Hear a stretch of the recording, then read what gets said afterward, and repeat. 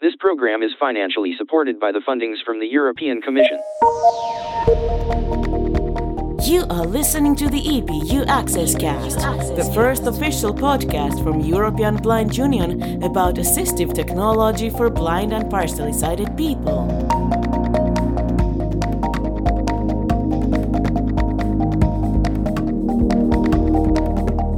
And here are the hosts.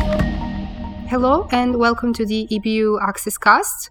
This is episode 19 and I am today your host. My name is Tanya Clout and I have with me Mario Percinic from Luxembourg. Hello everyone. Hi. And we have Pavel from Poland. Hello. Hi.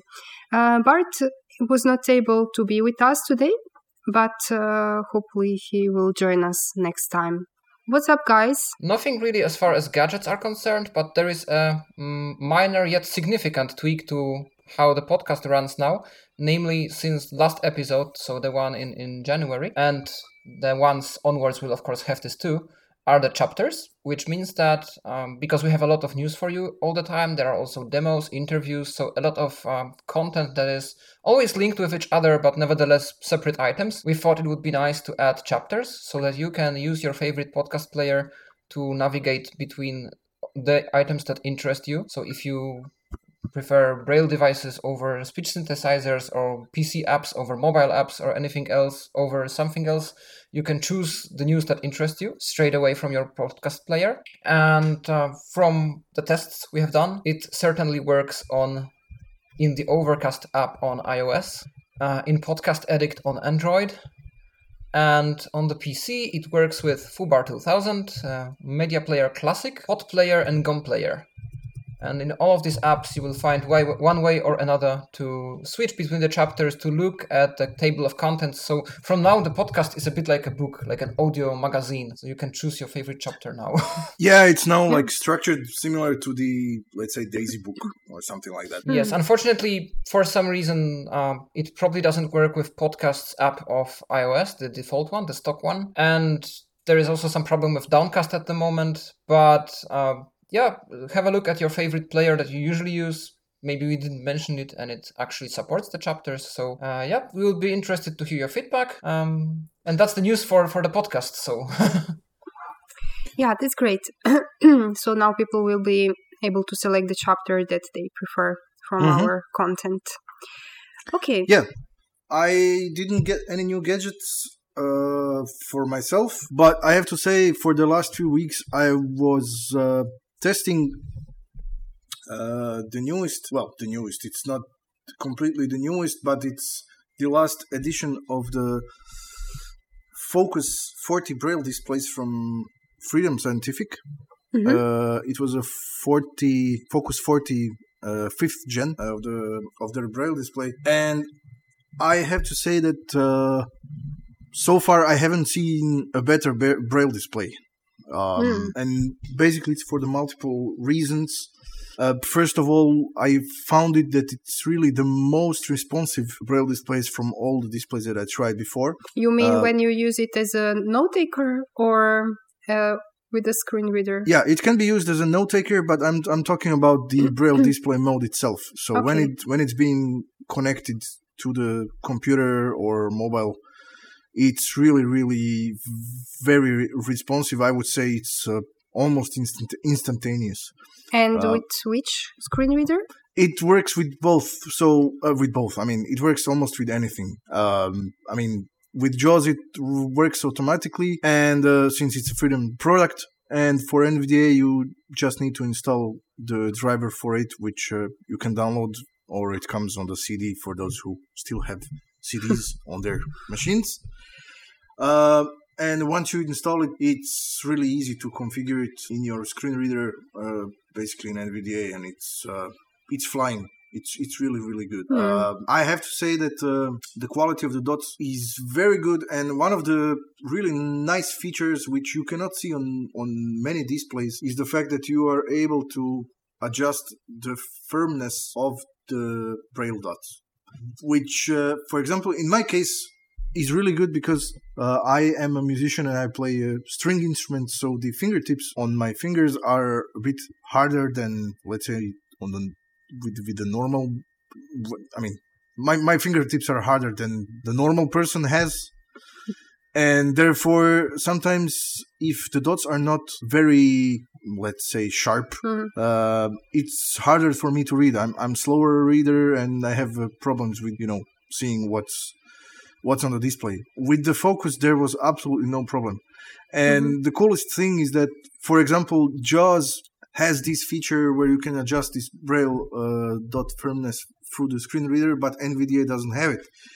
But you can adjust that internally on the focus through its menu, and when you adjust it, it stays like that for the rest of the screen readers. So it's really cool. Yeah, interesting. And the other cool thing is that the device has basically 5 simultaneous Bluetooth connections and 1 USB-C type connection. And switching between the devices is very, very quick. So yeah, I mean, you can connect it with the iOS and Android devices as well if you want to use it, and it's just great. And also the coolest thing is the fact that it's very, very small. It takes very, very small space on your desk, even if you have like the 40 version.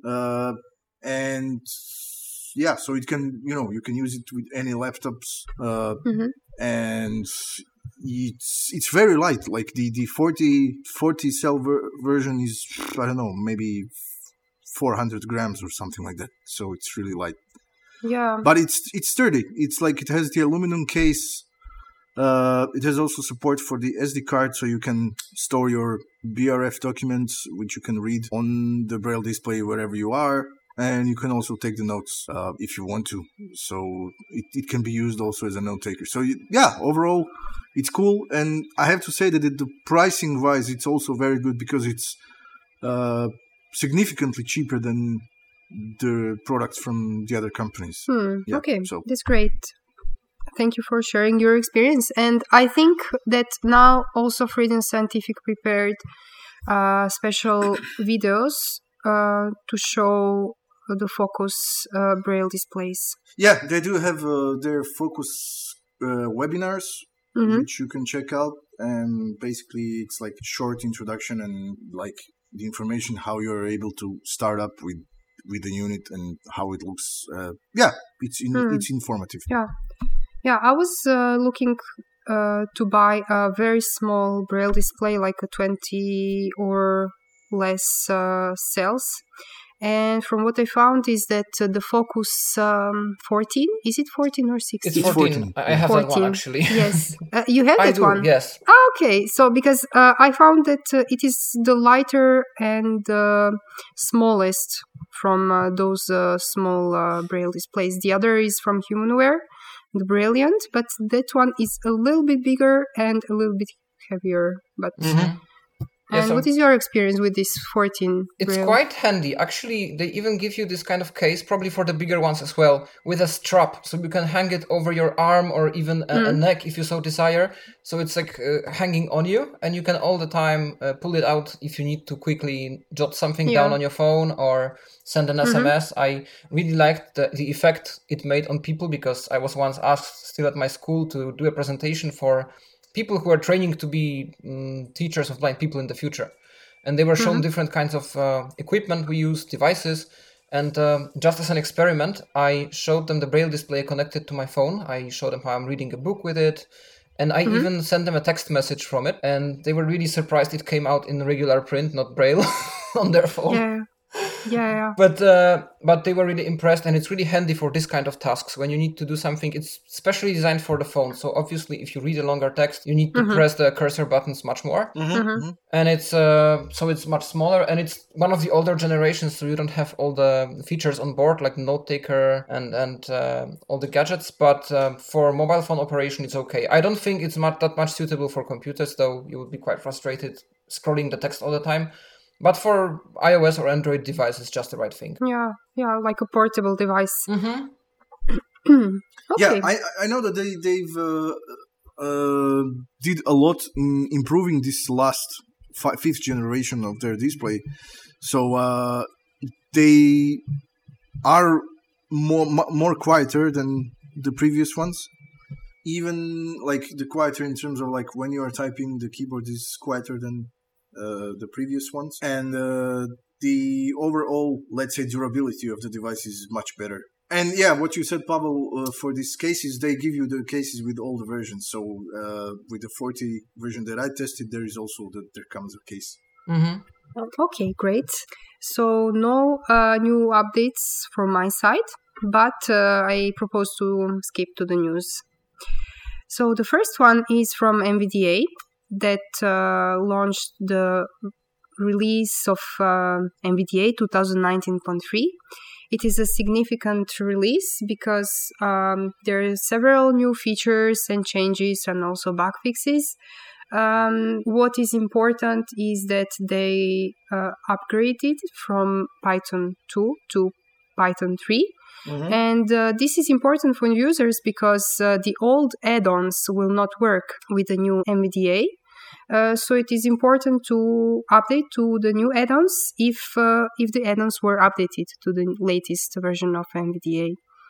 Right. Speaking of the add-ons, I would say that probably people that will have most problems with the add-ons are the users who are using NVDA with the other speech synthesizers, specifically the vocalizer ones, because the older add-on version of the add-on and the driver will not work anymore on the newest NVDA. So they will have to update and check if there are new upgrades for their version of the vocalizer. I know that recently Code Factory is basically the one who is like the best provider for that. And basically once you buy the vocalizer and Eloquence add-on, which are coming bundled together, you are getting free lifetime updates, which is good. So once you do that, you are able to use the NVDA 2019.3 again. Yeah. Yes. Also, with regards to add-ons, the good thing is that once you upgrade, you are presented with a warning that says your add-ons may not be compatible, so you better check it. And you are instantly directed to a webpage on the NVDA add-ons community where you can check the status of probably all of the add-ons or almost all of the add-ons that are hosted on the NVDA add-ons repository. And you can check if there is currently any development going on or if the add-on was already ported to Python 3. And if not, then there is also the email to the developer given. You can always reach out to them and see if they are up to updating it. I think that not many people know that there is a one add-on specifically for NVDA. It's called Add-on Updater. So what this Add-on Updater does is that once you install it for NVDA, it's checking all the add-ons which you have installed for NVDA for you, and you are able to update them automatically at once. And also, when the new versions of the add-ons are being updated, you are being notified that the add-on is updated, and you are being notified whether you wish to update or not. So that's one of the things which people might want to install it. Mm-hmm. Yeah. But also the new release of NVDA brings some new features that before were available through the add-ons, like the screen curtain and focus highlight. So now they're there by default in NVDA. Which is a good thing, yes. Yeah. We will do a small demo about it. I will make the small demo and you will be able to hear how these new features are working, because for instance, a screen curtain has to be configured to run because it doesn't have configured shortcut for that by default, so you have to do a little tweaks, but it's something you can do in basically 2 minutes. And we will do a small presentation for that. And what is also interesting that there is a new release of the NVDA remote add-on, and now again the remote is working in NVDA. Yeah, it was not working for a while, for like last few months, basically since the beta versions for 2019.3 came out, the old version of the NVDA remote was not functioning. So yeah, it's cool that it's fixed now, and it should work as it used to work before. Yeah, and also they report several other features or changes. So now also the accuracy to move the mouse to navigation object component is improved in text fields in Java applications. So I think this is for the user experience very important. And also you can now show with the focus highlight the navigation on landmark rows. And you can also navigate through the article tags. Yeah, though you have to define the key shortcut for that. It's not defined also, so it has to be defined in the input gestures. Yeah, but it works. Yeah, no, that's great, because that was possible, that is possible already in JAWS for some time, and now it's possible also in NVDA. I also noticed that now some new area roles are supported in that it speaks figures. Yes, it does. Yes, so that's one of the things that it's done. Yeah. So we have a graphic bundled with a link, for example, for longer description or for some additional reference. This will be spoken. And also something I really like, that now emoji descriptions are independent from punctuation. And so if you want to hear this emoji, to have the context of what people are saying on the internet, it's quite important now, it seems. It's okay to turn it on. It just works when you turn it on independently. You don't have to keep the punctuation level even on minimum. So these two settings are now independent. Okay, so it doesn't have anything to do with that emoji add-on. No, that was emoticons. Yeah, that's for insertion. That's if you want to put one of your own. But on Windows 10, you don't need it as much either for emoji, because Windows 10 has a built-in emoji panel that you access with, I think, Windows / or Windows dot, something like that. And then you can choose the emoji from the panel there. It's accessible. But in the previous versions, emoji was read. They were included in the dictionary, but you needed to keep your punctuation at minimum, at least. So some of the punctuation should be read. Only then you would hear emoji. And now these two are independent. So you can have emoji, but no punctuation. Okay. Yeah. Well, today's communication is kind of, emoji based. So it's cool to have this feature accessible, definitely. Yeah, there is also an emoji for white cane users. So if you want to feel represented, if you want to use it for some campaigning, you can also do that, and you can now see who else is using it. So that works too. A lot of people on Twitter that I follow seem to use it in their usernames as well. And also one more thing, I think we mentioned this already when we mentioned the beta, but there is this new speech API thing in NVDA where the speech can be manipulated programmatically in more ways. So you can tell the code of an add-on, for example, to split the speech into segments or insert some sound in between two utterances of the speech synthesizer, and do other interesting things to customize it more. But why this is important? Because some of the voices that you probably are using, especially SAPI 4 or 5, might work incorrectly. And this is, for example, the case with my Polish synthesizer that I use. It's quite old. It's on SAPI 4. And now, because it doesn't retrieve the indexes as it should, it's cutting off some of its utterances. I'm used to it. It's not tragic. I can still use it to the most extent, but you have to watch for this, because maybe your synthesizer will not behave as expected, and that's probably the reason why it doesn't do so. So, okay, maybe it's a kind of personal question, but you have also vocalizer for Polish. Why didn't you switch to the newer synth? I mean, why do you still use the older one? The older one. The problem with the new synthesizers is that they try to be smart, and they try to pronounce English names and foreign names with accents. And they try to use the dictionaries. And the problem is that I got used to reading English, for instance, phonetically. So the way it's spelled, I understand it just fine. And the new synthesizers, especially, so this is one reason. They try to pronounce things correctly and then you don't understand what they're saying anymore. And secondly, for some reason with the vocalizer, for example, or a cappella or anything I tried, if you go to really, really fast speeds, you can't understand it anymore. And while for Polish it still works because you can guess the context, if you pair the speed and the smartness in foreign languages, you don't really understand anything anymore. Oh, yeah. Okay, yeah. So that's why it's just the way I'm used to it. Yeah, no, but it's true. I have a similar experience with the Croatian text-to-speech, and our vocalizer unfortunately does a lot of mistakes in reading the text, really a lot. So, and what they've done also is that they try to be smart, and they edit kind of really, really weird abbreviations for the stuff that shouldn't be there. Yeah. So like some words, like two letters that are words in Croatian, but for the vocalizer, this is abbreviation, and then it reads something that is extended, but it doesn't make sense. Especially in the context, it doesn't make sense. Or, for example, I don't know.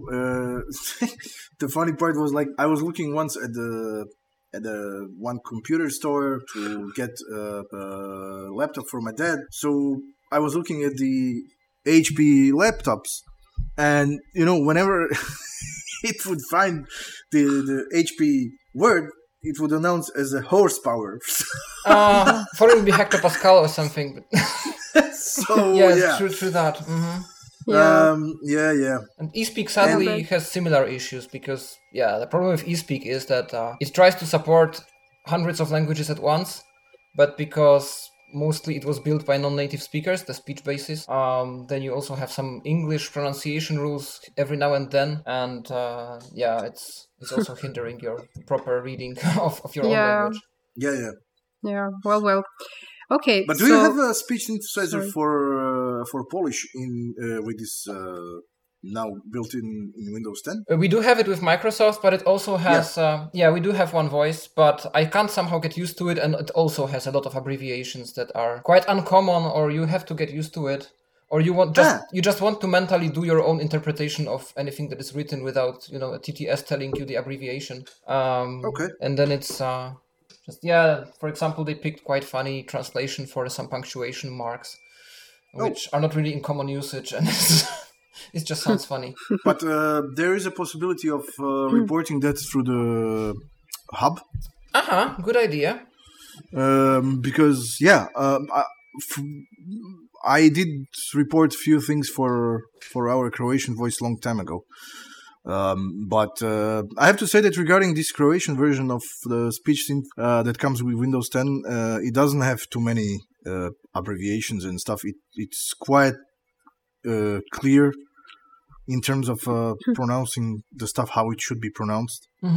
So not too many mistakes. I have to say it runs much better than the vocalizer, which is funny because this one is free, and even it's much smaller in size when you install it. So I use the Polish voices for some presentation purposes because it's more natural sounding and people like it more. But I think for my personal use, I will still stick with my preferred option. But it's a good idea to report. And of course, if you find any problems with your language back, feel free to report it, and probably the fix will come at some point. Yeah. And also for NVDA, if you would like to request a new feature or a change or to report a bug fix, you can create a ticket on the Ebu Access NVDA GitHub repository. You will need to have the GitHub account, and then you can request some new features or changes that you would like to see. The next one is Microsoft released the first Chromium-based Edge in January 2020, finally. It was available in beta version already for some time, but now we have the stable version, and it starts with the number 79 onwards. You can get it. It's already on the 80 now. It's already on the 80. Okay. So you can get it in Windows Update or you can download the installer from the Microsoft website.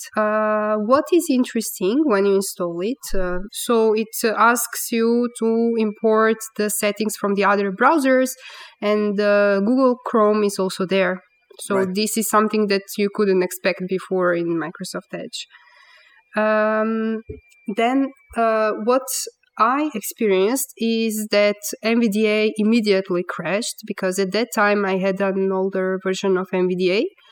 And then I started JAWS, and also JAWS crashed a few times.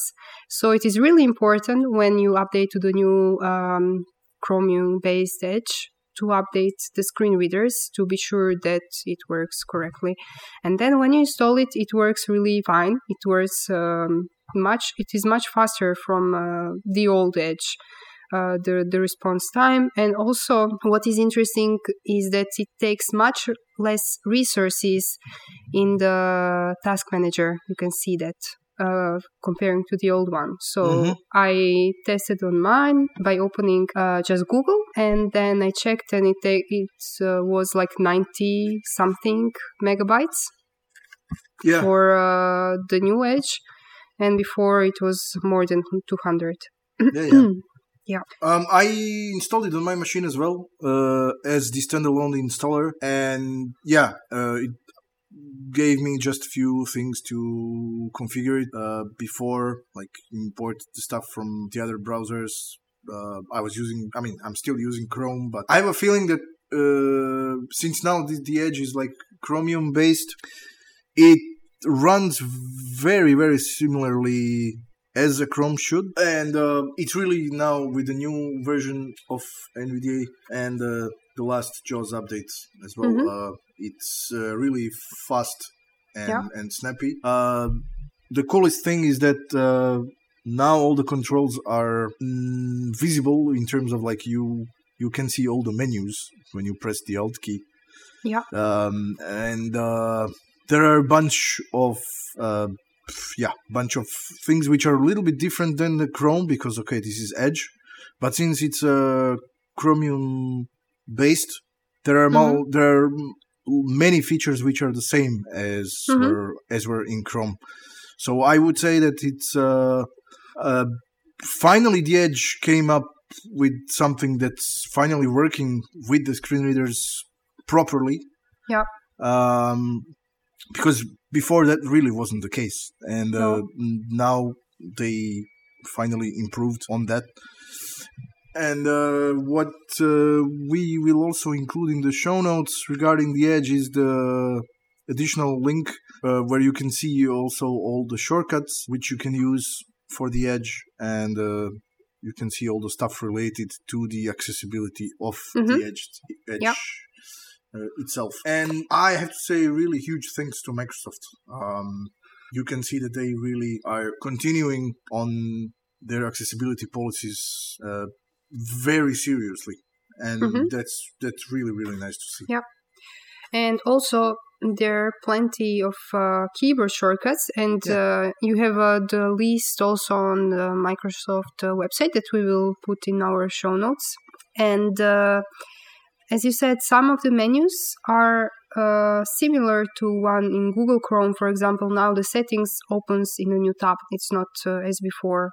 It was in Edge, like a menu. Pavel, did you test it? No, actually not yet. I'm still quite happy with my Firefox and Chrome combination, so I didn't really test it, but I will have to now after what I heard from you. But I was wondering, does it support or does it plan to support also the Chrome add-ons, or this is only Chrome specific? Yes, it does. Yes, it does already? Yeah, it does. You can have extensions. I didn't test it on my side any, and I wonder how many there are already available, because I guess it will take some time because I didn't test it either, but I suppose since they are Chrome, since it supports Chrome extensions, I wonder if it goes to the it's Chrome Web Store or something like that. Chrome Web Store, or it goes to the Microsoft one. I don't know, because I saw that I can add extensions, but I didn't test it on my side. But that's something we should test it. for the next release and tell you. But it does work with the Chrome extensions, so that's good. And probably it also means that now the support for Chromium, I don't know how it worked before, but the support for Chromium will be on much higher priority with Narrator. Probably yes. Yeah, that's probably good. yes. Yeah. No, Meanwhile, Chromium, that's like a side note which we didn't really include, but as an interesting fact, Chromium also started in recent versions being accessible on Linux. So if you're on Linux and Orca and you use the Canary builds of Chromium, you can use already the Chromium-based experiences. And if you have a particular app that is based on Chromium and it doesn't work on Linux, you can let the developer know that they should update the Chromium base, and it probably will be accessible from now on. Yeah, that's good. And also, as you said before, Mario, for the text-to-speech, that you can provide feedback to Microsoft. You can also provide the feedback about accessibility and New Edge. And if there are any issues that you're experiencing, you can inform them, and hopefully it will be solved in the next release. In January 2019, Microsoft started the Accessibility Learning Webinars series based in 12 parts for customers with disabilities. Many customers with disabilities ask for more training and also for more resources about the Microsoft products. So they decided to provide webinars with demos for some of the Microsoft applications. Okay, so which applications are covered? So Narrator was one of the topics of one webinar, and then also Magnifier for low vision users, and the new Office ribbons, which now maybe are not so new, but it depends which Office you are using. Also Outlook and Excel and other applications like OneNote, SharePoint, etc. I don't know, Microsoft Teams, and Xbox for Xbox or Xbox? Xbox. Okay, I'm really not a gamer. Xbox for gamers. So what is interesting is that during the webinar, they explain the menus and functionalities which you are even maybe not aware as a regular user. So you really may discover something new. And during the webinar, they explain which shortcuts, and they are using Narrator so that you can follow in which menus they are currently in. So this is great because it's really done in a way that is fully accessible to us. But not only to us, because it is meant for all users with disabilities.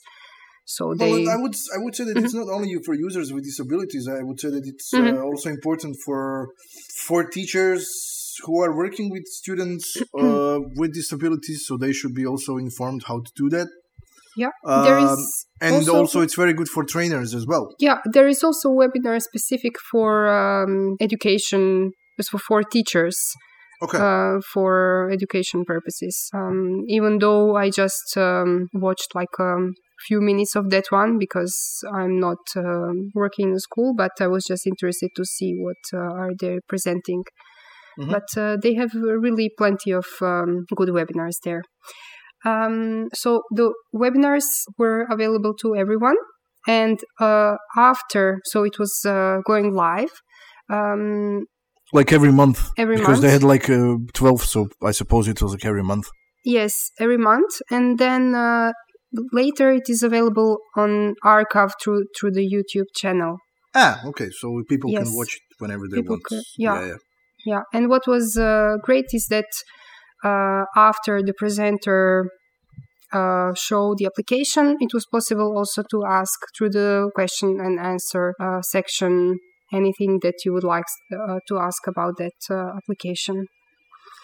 However, the last webinar was done now in February on Excel. Oh. And yes, and it is possible to ask or to suggest the new topics for the new webinars because I hope it was not really the last webinar. It was the last from this 12-part series. I hope there'll be other one, because it was really a great way to present the new features of Microsoft products and to learn about them. How I discovered these webinars? So it was interesting because they included also one webinar that was provided to Microsoft employers about creating accessible PowerPoint presentation, for persons with disabilities, and also how to present it in a way that for your audience it is accessible, so that during the presentation you don't exclude anyone. And it is really a great presentation. It is mostly for persons who are presenting their content and are not aware about what they can do to provide more accessibility in PowerPoint, and also to include everyone in the audience. But I also learned some functionalities or some things that are available there in the PowerPoint 365, and that you may use for accessibility purposes. It would be interesting if they actually hosted once a webinar on how a blind person can prepare an effective presentation by themselves. That would be really, really needed, because I've seen already some courses of how to do it. I will have to follow them. I found one, unfortunately, only in Russian, so I guess I will have to concentrate really hard to understand it. I have to say, I have to say that, sorry for dropping in. I've seen those ones that Tanya mentioned from the Microsoft. Not all of them, but I've seen a few. And I have to say that they are really done very, very professionally. And in the same time, while it is prepared professionally, it is done in the way that, everybody could understand it. And I don't think that after watching these webinars, you would have additional questions. I mean, you can always go back through some sections if you didn't remember, but the webinars are very self-explanatory. So I have to say that the one that I mentioned now, so presenting inclusively with PowerPoint, was very helpful to me to prepare a PowerPoint presentation that I did at work. It was really helpful because I discovered some things that I didn't know, why this is happening, why this is read in such way, and that also I can change it. Unfortunately, I don't have 365 at work, but at least some of the functionalities were there. I have it. And there is also some explanation on, for example, how to position objects in the space on the slide so that you can have them displayed intuitively for your sighted audience, or this is not included? This is not included, but I know that JAWS reads the inches. And VDA does as well, okay. So then I guess this can be a reference point. Sure. Of course, you have to know all the parameters where should be. If there may be more objects, this may be more difficult. But also what you need to be really aware all the time is that when you press... So when you are in slide mode and then you press escape and you would like to edit a part, it is important to not forget to press the F2 to edit if you are using the keyboard. Because if not, you will move the objects on the screen. And this is something that happened to me a few times. Because, of course, you press escape, you tab, and you focus in the section that you would like to edit. And then automatically you're pressing arrows to find the part that you would like to edit. But before you have to press F2. Sometimes the screen reader does not say anything when you press arrows. But in fact, you're moving the objects on the screen. So you really need to be very well aware what is happening. And I don't say it's really easy, but with this presentation, it's for sure it was much more easier for me. Okay, let's say like this: the whole experience with the Office applications, including the Office 365, is a huge set of tools. And if somebody, no matter if you're blind or people without any disabilities, if you haven't used those tools, you need the training material. However, these webinars from Microsoft are definitely helpful. As Tanya said, I have also seen a few, and they are really, really helpful.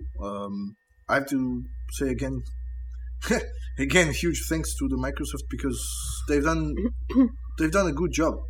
Yeah. And the possibility of that you can, review those webinars and rewatch them whenever you want on YouTube is just fantastic, because you have the material on disposal basically whenever you need them. Yeah. Next! No, it's not next. Why not? Because this was now the last webinar in February, and you can suggest a new one going on the Microsoft Feedback Accessibility forum. And you can suggest what are the features or applications that you would like to be covered. I can already suggest Microsoft Edge Chromium. I think it would be very useful, even though it is very intuitive, I think, especially if you're using Google Chrome. But maybe this is not the case for all users, and I'm sure that you can discover some features that maybe are not visible immediately. Yeah, I mean, I could see that it's a valid point that you made, because I know for sure that there are some people who just still are stuck on Internet Firefox. Explorer. Oh yeah, still on Internet Explorer or Firefox. And Chrome in that context is a bit different browser, though it's, it does the same thing. Let's say the look and feel are a bit different. And I can imagine that some people would struggle with them. So, yeah, the new webinar for that would be cool. Yeah. What I saw on the forum is a new feature that was requested. Maybe not for a webinar, but hopefully if this will be once included, maybe it will be also a webinar. But a user asked the remote desktop access for a narrator, because narrator should be able to support the use of the remote desktop. And this is something really that I think we need anyway with any screen reader. And this will be a great feature, that we don't rely on extra add-ons, or that the other user really needs to use the same screen reader that you're using. So I think it will be really necessary. Or maybe even any screen reader at all, because Microsoft, I guess they would have the potential to build the technology where you, for example, log in with narrator via remote session, and the other party doesn't even need to turn on the narrator on their side, and just the accessibility APIs of Microsoft will be used to read the content from the other computer. I guess I'm not sure that's possible. I would think that the narrator would have to be fired up on the other side, because you need to have the response back to get the information. But it doesn't really sound. It could be, for example, just a DLL that fetches the accessibility text and passes it to you, or something like that. Well, whatever. Yeah. As long as they make it and it becomes the standard feature of the Windows Remote Desktop, that would be great, because for sure, yeah. You know already that all of us had the situations where you would have to fix somebody's PC, or let's take it even more into the employment space, and let's say that if the narrator once becomes compliant with the remote desktop, then a blind person who is skilled enough to do the administrative kind of work could just use that as a tool. And that's a great thing when you're working in the corporate environments and so on. Yeah. Well, hopefully this will be introduced at some point. Yeah. In the meantime, and probably it will arrive with some new version of Windows 10, because that's usually how the Microsoft distributes these kind of things. Yeah, if it arrives. But in the meantime, You can post the suggestions, or also you can vote for the one that you like. So I propose to everyone to vote for this request. Raspberry Pi supports the Orca screen reader now. Ew! Raspberry Pi, that's something to eat. Yeah. Well, for those of you who don't know, Raspberry Pi basically is the name for the low-end hardware devices, which are very cheap and they don't have like too high specs. But that's because just they are made like that. So they're like single board machines, which are 32-bit machines with not too much RAM, and they're not too quick, but it's not their main intention. It's the fact is that the Raspberry Pi has its own. There is a operating system called Raspbian, and that operating system is based on the Debian Linux distribution, which is one of the oldest Linux distributions that exists. And the whole operating system itself, the Raspbian exists since 2012, but so far it didn't have the accessibility features built in. And in today's Linux environment, the Orca screen reader is, when we are talking about people with visual impairments, is one of the screen readers that's been used the most. So right now it has the initial support for the Orca. And as they say, it works in most of the packages. In Linux world, the packages means applications. So that's just kind of small translation. So it does support most of the packages. Some of them are not supported, and there is a list of the apps which does not work for the moment. And they are saying that the Chromium which is also now available for Linux, is not supported yet, but it's on the plan. It will be supported in a few months. So if you want to use any additional browser for the Raspbian, you have to use Firefox for the moment. But once the Chromium becomes working and it gets the support for Orca, then you will be able to switch it to that. Mm-hmm.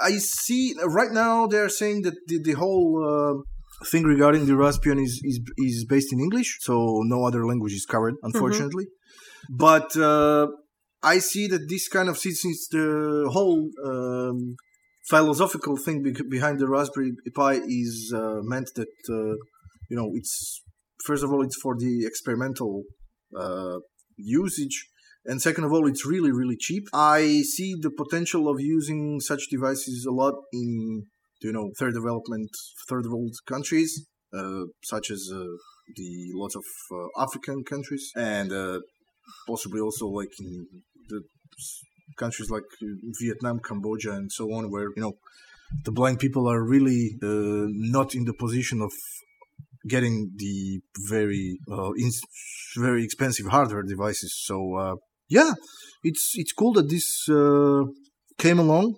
That right now the Orca works with it, and if there are some of you who are experimenting all the time with the various Linux distributions and such, I know that there are some blind people really who are geeky and who are doing that.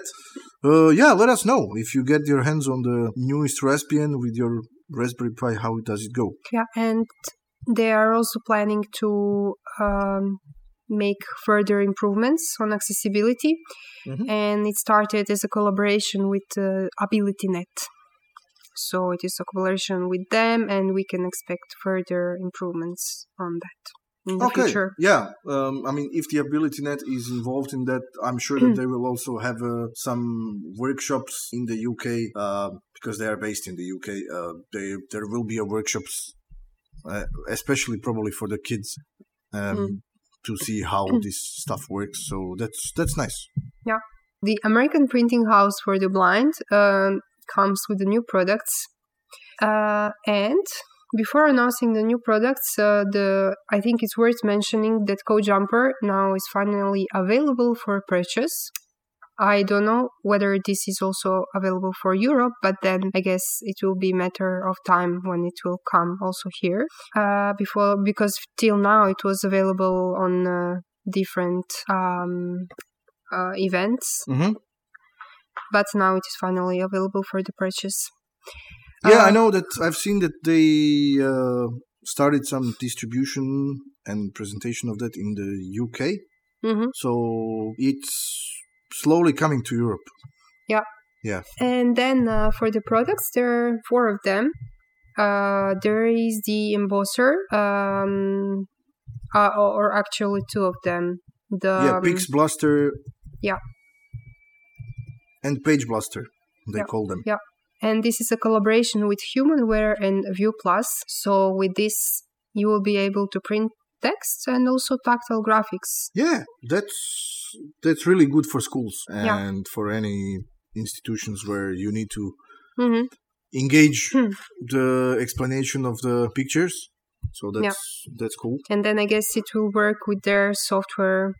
Yeah, it will support the Braille Blaster and all the rest of the tools. Yeah. And they say that it will be compatible with PC and Mac and all the mobile devices. So because it will have those embossers will also have the Wi-Fi built in, so that's cool. Yeah. Though I wonder what will be the price, because for the moment it is no price is announced. Only announced, and no prices. So we'll see. You may find out at CSUN. You never know. Yeah. Probably yes. Yeah. Because usually the embossers are very expensive, so it will be great to see if this is something cheaper from what we have already. And then the next product is magnifier. Okay. I don't know if I can speak about it because, anything that I say about magnifier can be wrong. I think it will have a guided system, like a speaking TTS-based menu system where you can go through. Well, they say it's going to have built-in OCR, which is cool. It is combined with OCR. Yeah. It says. Yeah. It's a kind of handheld device with a 7-inch screen, and it can be on its own stand.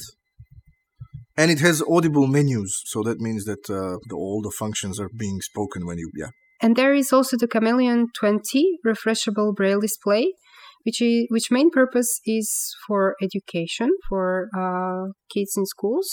But the features on that are really, really nice, I have to say, because it will be able to support lots of different formats for the documents, like all these BRF and editing the dots files, doc files, and docx and docx and txt files. It will be able to connect to the internet, including the support for Bookshare, which is not so relevant for us in Europe, but still, it's a nice feature.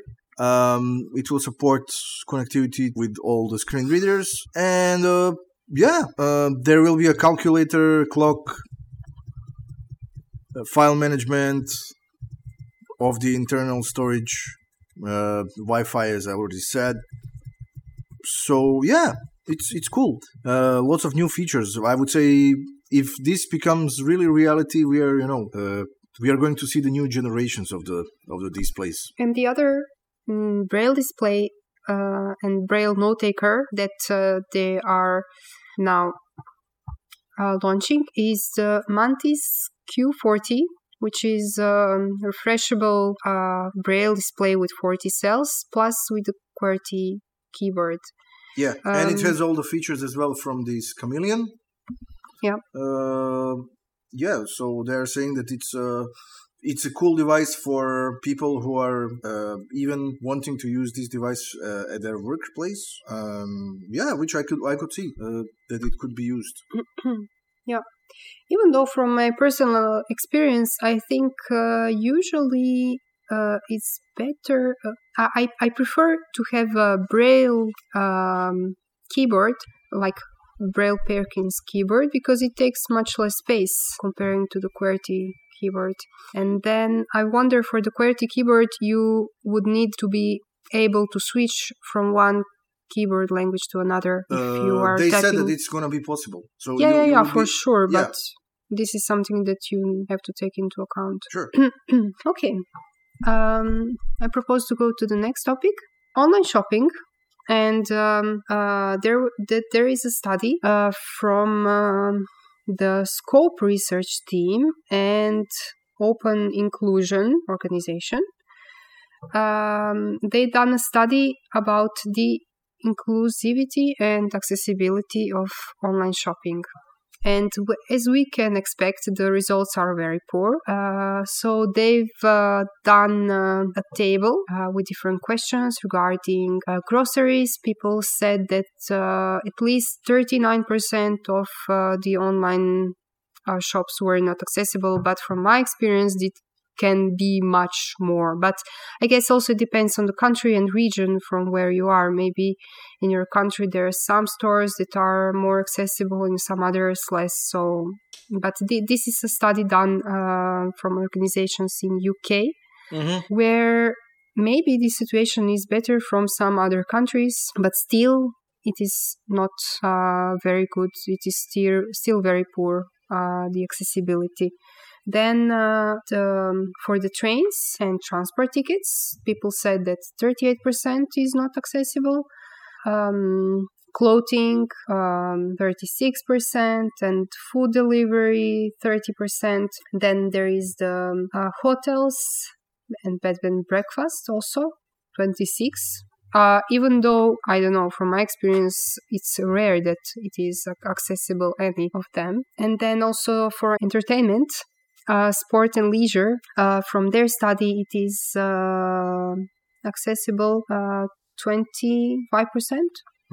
I think 25%.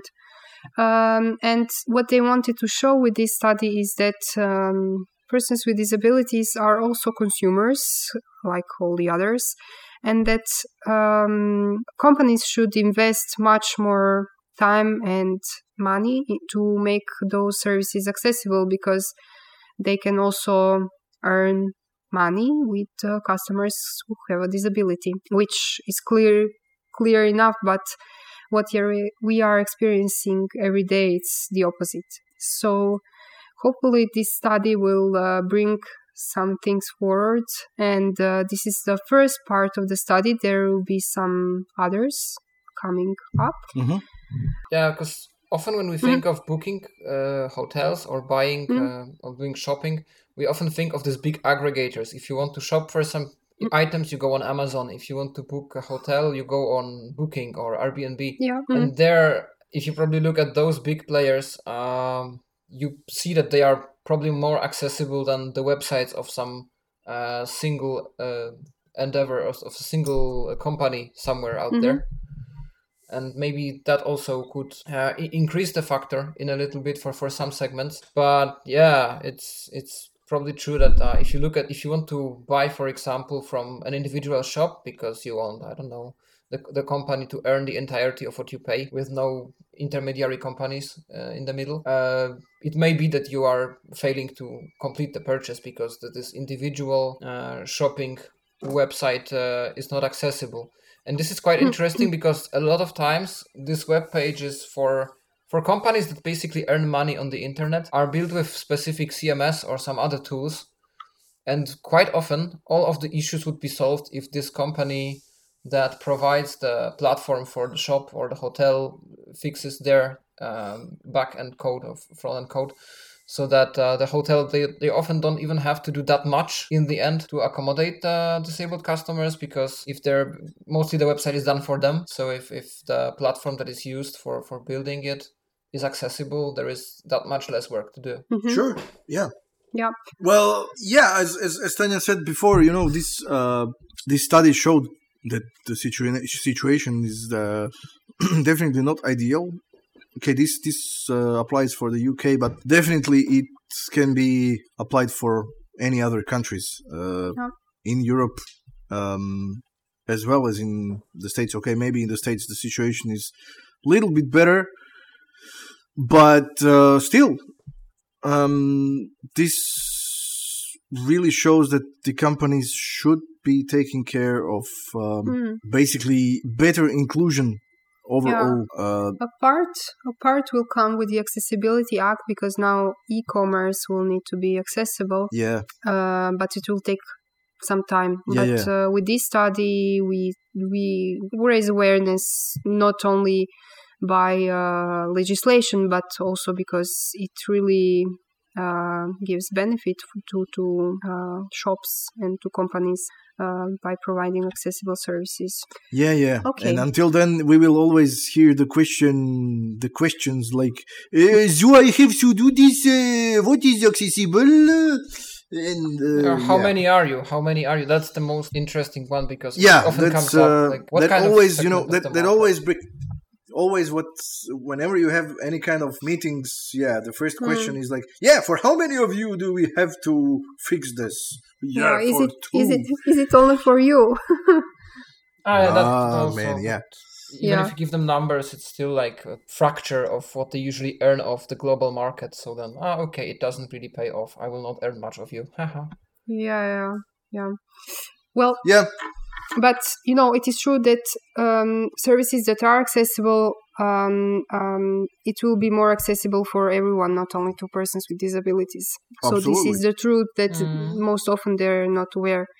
And also, when people get older, maybe with some time you earn disabilities. So, also in that case, a webpage that is accessible will benefit really all users. But I would propose to go to the next topic, which is the last one for this episode. And it is about Envision glasses. So now you can have the same experience that you have with the Envision application on the mobile phone with the Envision glasses. Yes, and this is a new product that is, it's not actually available yet, but the pre-orders will start soon, exactly during the CSUN conference in March. But already now, if you are an organization that deals with accessible technology, assistive technology, and the market, you can already pre-book an event or ask the Envision team, who are located in the Netherlands. So perhaps for some of you, it's not that far really. At any rate, it's in Europe. So it's quite possible that they can come to your event and present for your target audience what the glasses can do. They tested different things, different glasses models, and they ended up choosing Google Glass Enterprise Edition second. And they managed to build a working prototype where all of the features that we know, both offline and online from the mobile application, are available. The glasses have a speaker, have a touchpad that you can use. Actually, they had to modify TalkBack because by default, it's not supported on Google Glass, so they had to build their own modified TalkBack to make it possible for blind users to handle the interface. And you can use this glass set, the whole infrastructure, to use the Envision AI without actually touching your mobile phone or even using it or having it around, which is quite comfortable when you're navigating in space around you, and you just want to read some text as you pass, or you would like to scan some QR codes on products in the shop, and so on. What they are also thinking of doing is, first of all, testing some new glasses so they can offer different options. But also, they want to work on some new features. One that is definitely in the pipeline is the video calling of your friends or family, of somebody you might want to request visual help from. So that's definitely a great thing, because we still don't have ERA in Europe, like globally, and there is, I think, no similar platform that offers a glass perspective experience on video assistance. The price is the most interesting part, because it's not finalized yet, but the estimates are that it will be between $1,000 and $1,500, which is around 920 euros to 1,400 euros. So much cheaper than, for instance, Orcam, which offers a similar experience. And they will be at CSUN. I hope they will be at Side City. I don't know, but it would make sense, I guess. And then more of us here in Europe could see it, see with the glasses. Yeah. And good luck for the Envision team. And what I really liked about this article that they put on the blog, and you will also find the link in the show notes, is that they actually go down to the very specifics of how they build the product. So it's not really like this typical business advertising that we have built a revolutionary product and so on, but they basically tell you, we have tried this did work, we have tried that didn't work, and we will try as much as possible, and as long as we are not satisfied, we'll not release it for you. And they are even going down to presenting the specification, linking to the Google website, so you have this sort of insider view of how the product is built, and you can see that they really want to build a nice working product, that they are using technology that already exists, but they just want to put their software expertise on the hardware that already exists. And I find it honest, and I think it's a great tactic to attract more customers. Sure, yeah. I wonder, though, how it will get the connectivity. Will it be through Wi-Fi or cellular? Because I guess it will need the connection for the video phone calls. Yeah, it does have Wi-Fi. Google Glass is equipped with this. And also for exchanging data with your phone, there is a Bluetooth on board. So I guess that's what you will probably use. Either you will pair it with your phone to get the connection, or you will use some public Wi-Fi hotspots, depending on your choice. But the significant part of it, so the recognition modules are also working offline. So you can count on that as well. Yeah, and then I guess the languages will be similar as the one that you are already able to use on the mobile phone application for OCR and for... They didn't say that, but I guess yes, because if they are using the same code base, I guess that is already running on Android, then yes, I think it will work fine. And I can tell, as I'm using the Pro version of Envision AI, this is so far the best app I've used for at least instant recognition of text, because compared to other ones I tried, it will take some time to recognize, so you will only hear every second or two that there is something detected, but it will try to read text. It will not try to guess, it will not insert some punctuation marks in the middle, it will not read some like gibberish. It tried to guess, but it didn't manage. It will read as much as it recognized. And it can even detect languages, so it happened to me already that it switched automatically the language of my Google DTS to the appropriate one, and it read the label or something I wanted to read in the right language, because it saw it's something else than what I usually use. And now they also introduced these new modes with the document scanning mode. I think they are using now multiple pages, so you can scan page after page, and you can export it in some new formats. You can definitely import PDF for recognition with this. So yeah, I think it's quite a strong suit, especially if you put it on glasses, and I'm quite curious to see the effects. Yeah, I wonder if there will be, for example, for users who are already using the Envision AI Pro, if there will be some kind of discount or whatever, because, eventually they said also that there will be like a monthly subscription and the lifetime subscription. This is for the mobile application, but is it for the glasses also?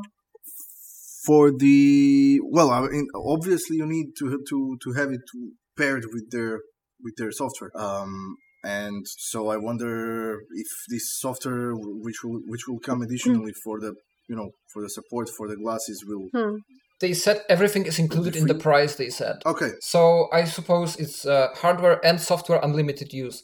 Maybe you can negotiate it. If you already bought the Pro version, they can give you a discount by the price of the software. So you just buy the glasses, and they maybe some additional fee for them programming them to work with Envision AI.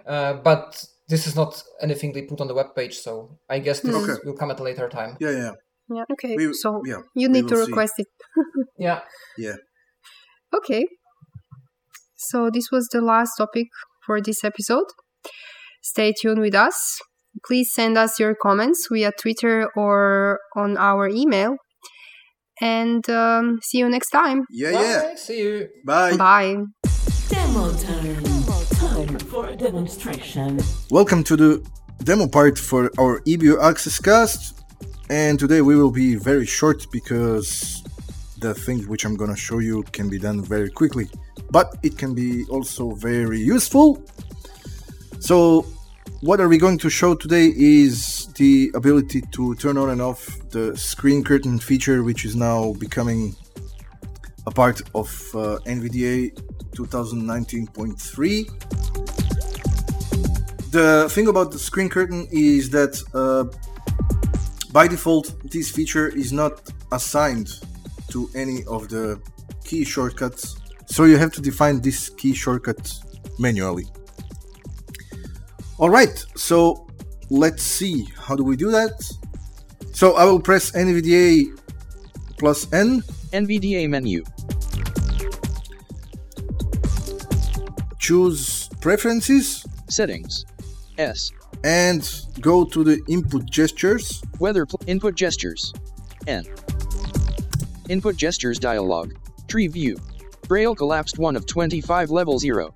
Now we are in the tree view with multiple settings which we can define for the input gestures. But the one which we need is called Vision. So I'm gonna press V. Vision collapsed 24 of 25 level 0. It says collapsed. That means that there are sub-items inside, so I'm gonna press my right arrow key. Expanded. 1 items. Level 1 toggles the state of the screen curtain, enable to make the screen black or disable to show the contents of the screen. Pressed once, screen curtain is enabled until you restart NVDA. Pressed twice, screen curtain is enabled until you disable it. Collapsed 1 of 1. Okay, so this was the short explanation about what this function do. So what I'm gonna do, I'm gonna press Tab key. Add button Alt plus A. Pressed. Unavailable. Tree view. Level 2 enter input gesture. 2 of 2. Alright, so it says enter input gesture, and I'm gonna choose for myself the NVDA and F11 key. Context menu. And now it comes the context menu. Why? Because there are multiple options which we can choose. The first one is NVDA plus F11, desktop keyboard, N. NVDA plus F11, keyboard, all layouts, N. So we can choose between desktop keyboard and all layouts. I'm gonna choose for all layouts and press enter. Input gestures dialog. Tree view. NVDA plus F11, keyboard, all layouts, 2 of 2 level 2. And that's basically it. Now I can go to Add button Alt, remove, reset, OK button. OK button. Coke free MP3. So now that we got our keyboard shortcut configured, we can go to see if everything is set as we want. And we can do that in the NVDA menu. NVDA menu. We go to the Preferences. Settings. And Settings. S. NVDA settings. General. And then we go under the category Vision. Vision 4 of 20. So we can see what's here. Vision property page configure visual aids. Focus highlight grouping. Enable highlighting checkbox checked Alt plus E. It's the stuff for the focus highlight. I enabled it. Highlight system focus checkbox checked Alt plus C. That's also related to the focus highlight. Highlight navigator object checkbox checked Alt plus O. This as well. Highlight browse mode cursor checkbox checked Alt plus M. This also. Screen curtain grouping. Make screen black. Immediate effect. Checkbox checked. This is the feature that we want. So it's related to the screen curtain. It says makes the screen black. Now it's checked, so we know that it's on. Let's see what's next. Always show a warning when loading screen curtain checkbox not checked Alt plus S. Always show warning. Well, I like to have this feature off, and you probably also would want to have this feature off because it's a bit annoying, so you can turn it off. Play sound when toggling screen curtain checkbox checked Alt plus P. Play sound when screen curtain is activated. That's a feature which you also might want to have it, because if you can see the screen, this is very useful. So I have it turned on. It's checked. OK button. And here is the OK button. So I press OK. Coke free MP3. And that's all. We should be able to test this feature. I'm gonna test it when I press NVDA plus F11. Screen curtain disabled. It's disabled. Temporary screen curtain, enabled until next restart. Okay. Screen curtain disabled. And if I press it twice quickly, screen curtain enabled. we can hear that screen curtain is enabled, and it will stay enabled as long as I want, even if I restart the NVDA. So I hope that this demo was useful for you, and see you in the next demo, in the next podcast. Thank you for listening. This has been EBU Access Cast.